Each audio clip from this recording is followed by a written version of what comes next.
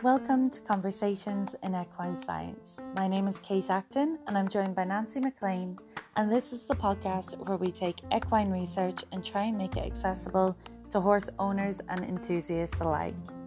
Remember that with each topic we discuss, it's important to get professional advice before implementing any of the strategies.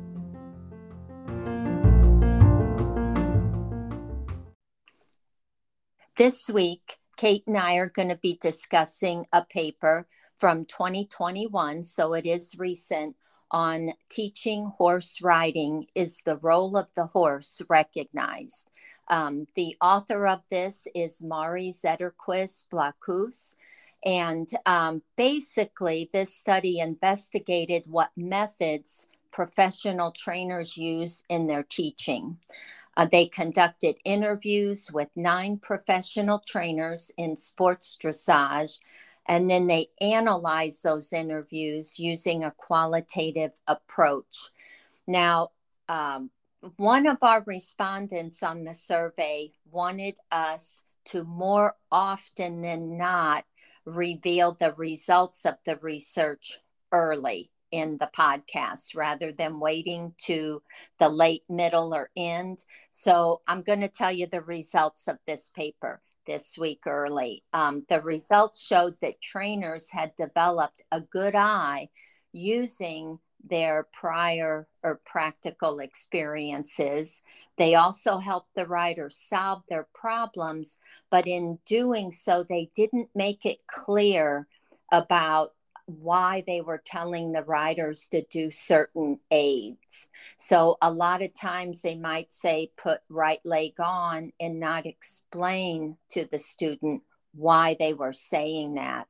So also this research revealed that the trainers did not develop the riders' own practical knowledge by leaving that information out. And then also the role of the horse was not made explicit in most cases.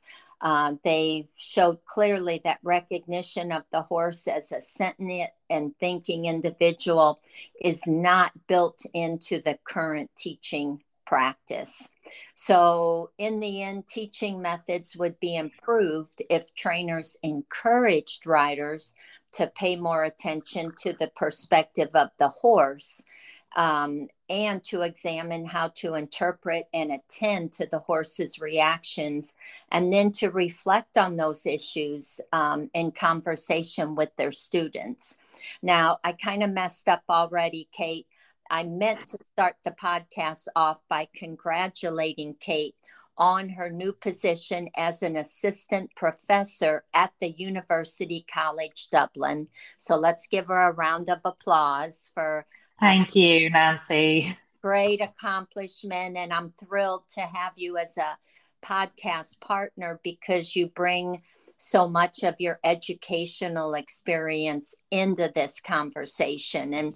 And it shows that now you've been appointed that professorship. So that means a lot. And I do say heartfelt congratulations. Thank you very much. I'm going to have a very big head by the time the podcast is over. I can't believe I said, let me introduce the paper so I can tell them about your assistant professorship, and then I forget. It's tough, isn't it? Introducing the papers. It's very difficult. I'll have to give Kate a vacation from introducing them more often. So, but anyway, that is in a nutshell this week's paper. And I thought that part about not considering the horse's reactions as part of your teaching is pretty big. I mean, how else can a student understand and go from one horse to another horse? Because the more horses you ride, the better you get. And so you can't always have the same horse. And a lot of times a horse is different on certain days than what it was the ride before. So what do you think, Kate? I think that's so true, because to me, what happens is if you're only giving the cues and not giving the knowledge behind why a rider should do that, then the rider learns to ride not for that horse, but for that instructor. Mm-hmm. So they go into the lesson and they're like, oh, well, this coach or this instructor wants me to do these things, but not understanding how to link that to the outcomes. And for this paper, they had three questions that they wanted to be addressed. So the first one is, what strategies and methods do equestrian trainers use to develop the rider's communication with their horse and support the interactions between the rider and horse? The second one was, how do the trainers adapt their teaching to each rider and horse pair? And the third one is, do trainers contribute to making the role of the horse visible to their riders? And you can see from the way they're worded that, a good trainer ideally will hit those three marks. But training, particularly in horse riding and teaching riding, it has so many aspects. So the personality and physical abilities of the rider need to be paired with the personality, physical abilities of the horse, the mood of the horse, and then need to also pair with the personality and motivation of the trainer. And we all know in life we can have, I guess, a difference of opinions, or personality clashes is probably the best word for it. So that can happen too with trainers. And sometimes you'll find a trainer that you just don't click with.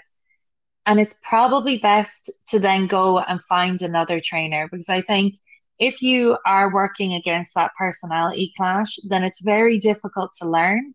And any critique very easily feels like criticism too. So I think the relationship really needs to be built from that point of view as well. That's a good point. And I think too, this paper brings out about practical knowledge and how a lot of times that sort of knowledge is only attained through practical experience and through riding. And it makes it so much easier when you have a trainer acting as a mediator between you and the horse. So for having eyes on the ground sometimes can give you a better perspective. Sometimes when you're riding, you don't see you're leaning to the left or right, Mm-hmm. or you're maybe holding one rein a little shorter than the other rein. And at that point, down that side of the arena, maybe you should be more equal on it. So it helps to have a trainer be that mediator and give you instructions. But I think if it's never interpreted why they're telling you that, I don't think it's knowledge that you're going to retain.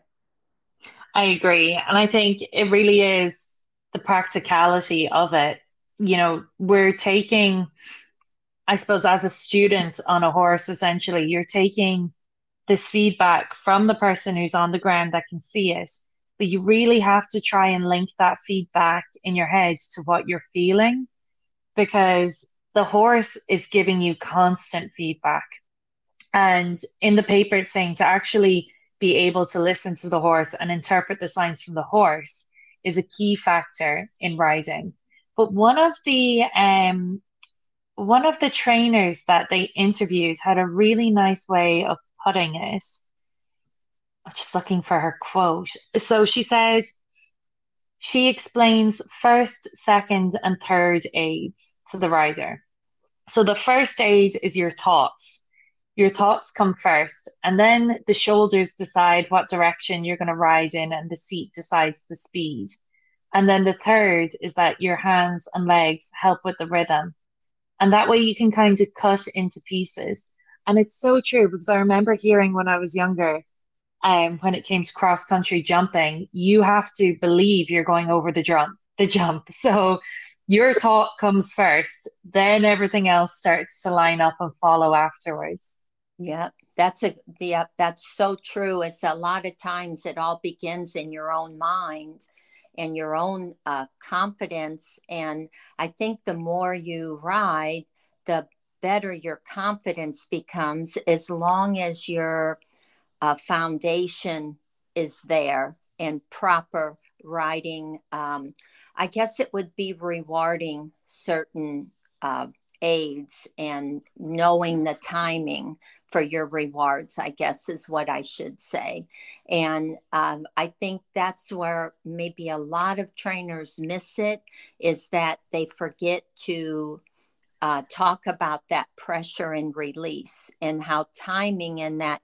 And that's when they were talking about tacit knowledge, how sometimes that's so hard to convey because it's a feel that you can't put into words. You may feel that horse respond well before the trainer sees that horse respond. So that's where that tacit knowledge that can't be put into words or numbers or formulas, that's where horseback riding, there is a little bit of a gap there. And if you can explain that horse behavior to a student, there's a better chance they might be able to get it right. But that's where school horses come in so handy. Yeah, well trained.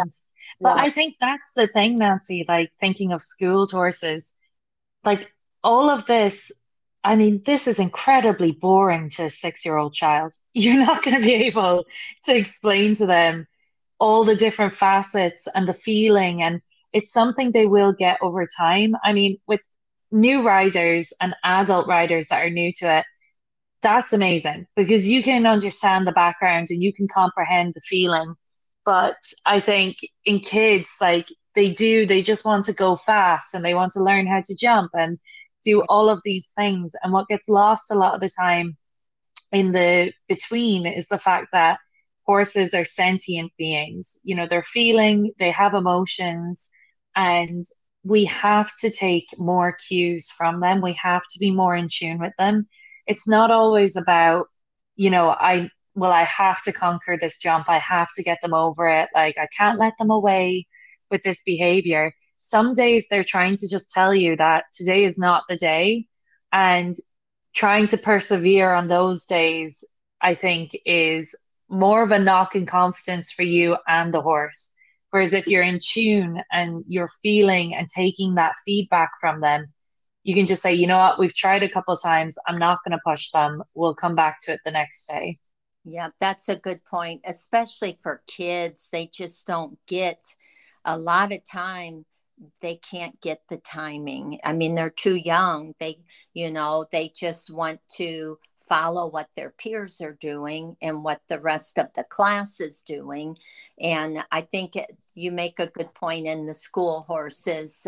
Over time, I'm sure they get tired of being school horses, but over time, as the kids grow, they'll have the maturity to be able to learn about I guess it would be equitation science and the rewards that we give the horses with certain pressures and release. I did think it was neat that they answered the first question about strategies and methods to enhance that communication between um, horse and rider pairs. It was that riders need to have empathetic skills. And I mean, it's kind of like maybe they forget that they're not machines. Even school horses aren't machines, that there are certain attributes for teaching a young person or an adult to have empathy.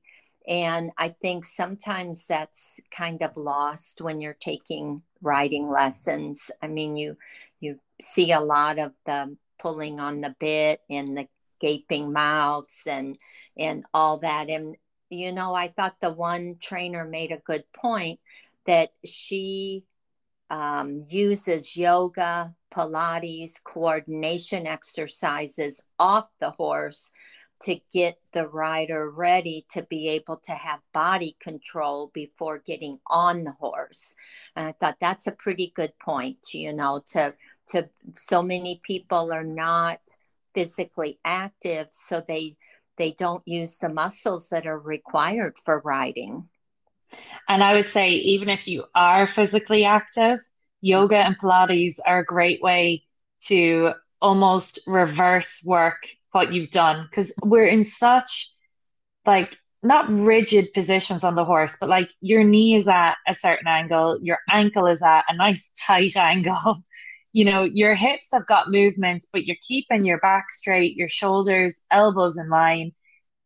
When you're actually doing schooling, you know, when you're out trekking, it's a different story. You can relax, no one's watching you.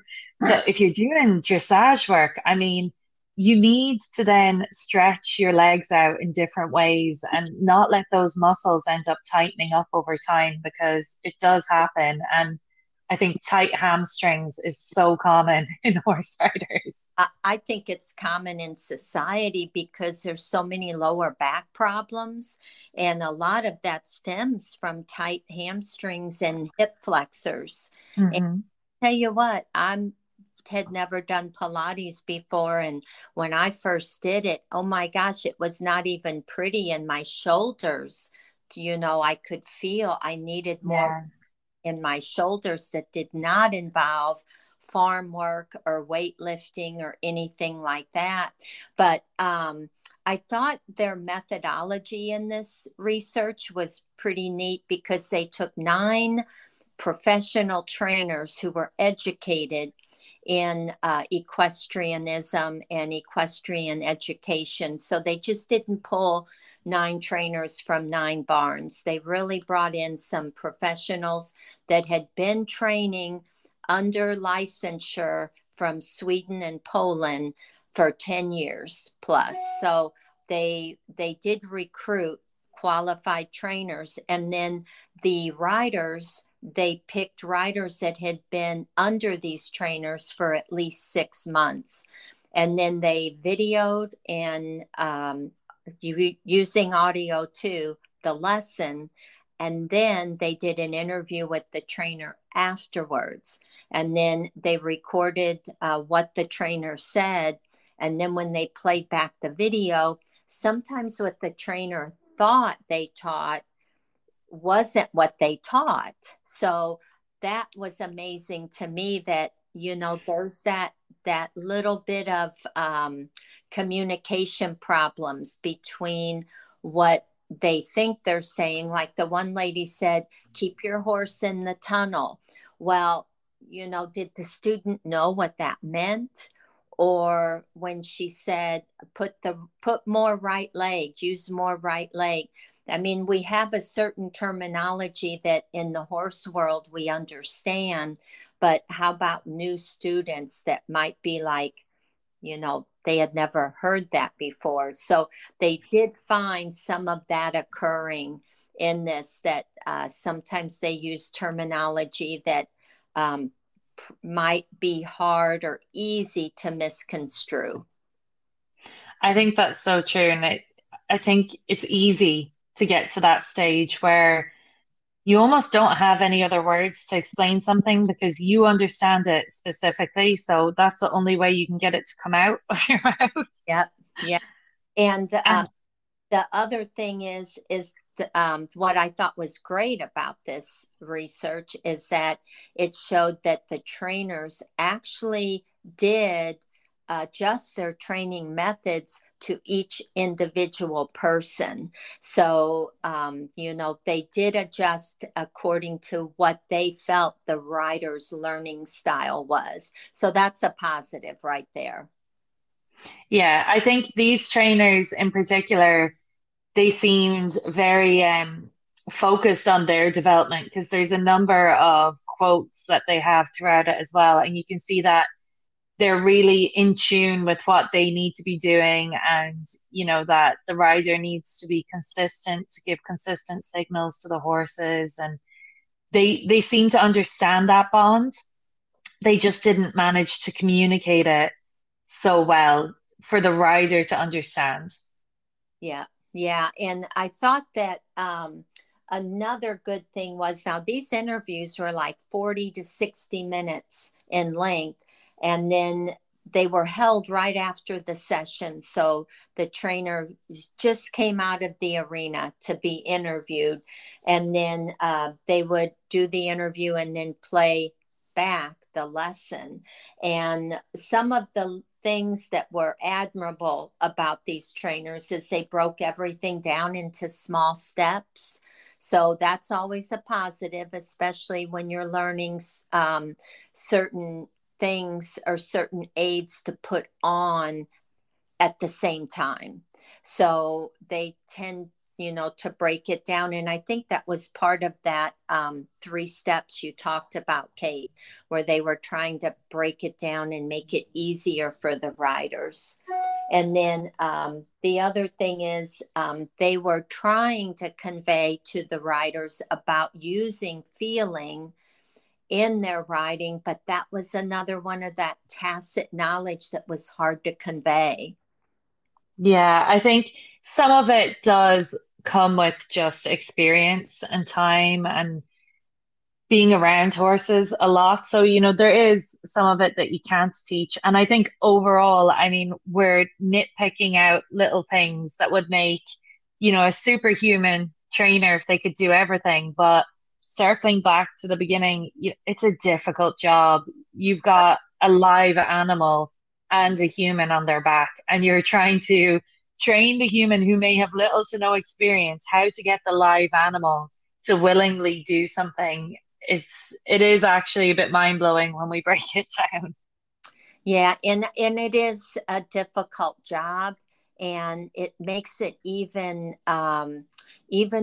more so with these educated trainers. I mean, they went through school to do this, and think how many trainers in America just put a shingle out because they've been riding a couple years. So Hmm. it makes it a welfare concern for the horses, but then you also want a good experience for the riders, especially young kids. You want them, they're the future of our sport. So you want them to have fun and enjoy it, but yet they also need to learn because they're not riding a motorcycle. This is another living um, animal and it might benefit even other sports that use non-human components, animals and all that, to be able to be empathetic and be able to think about the natural behaviors and tendencies of that animal.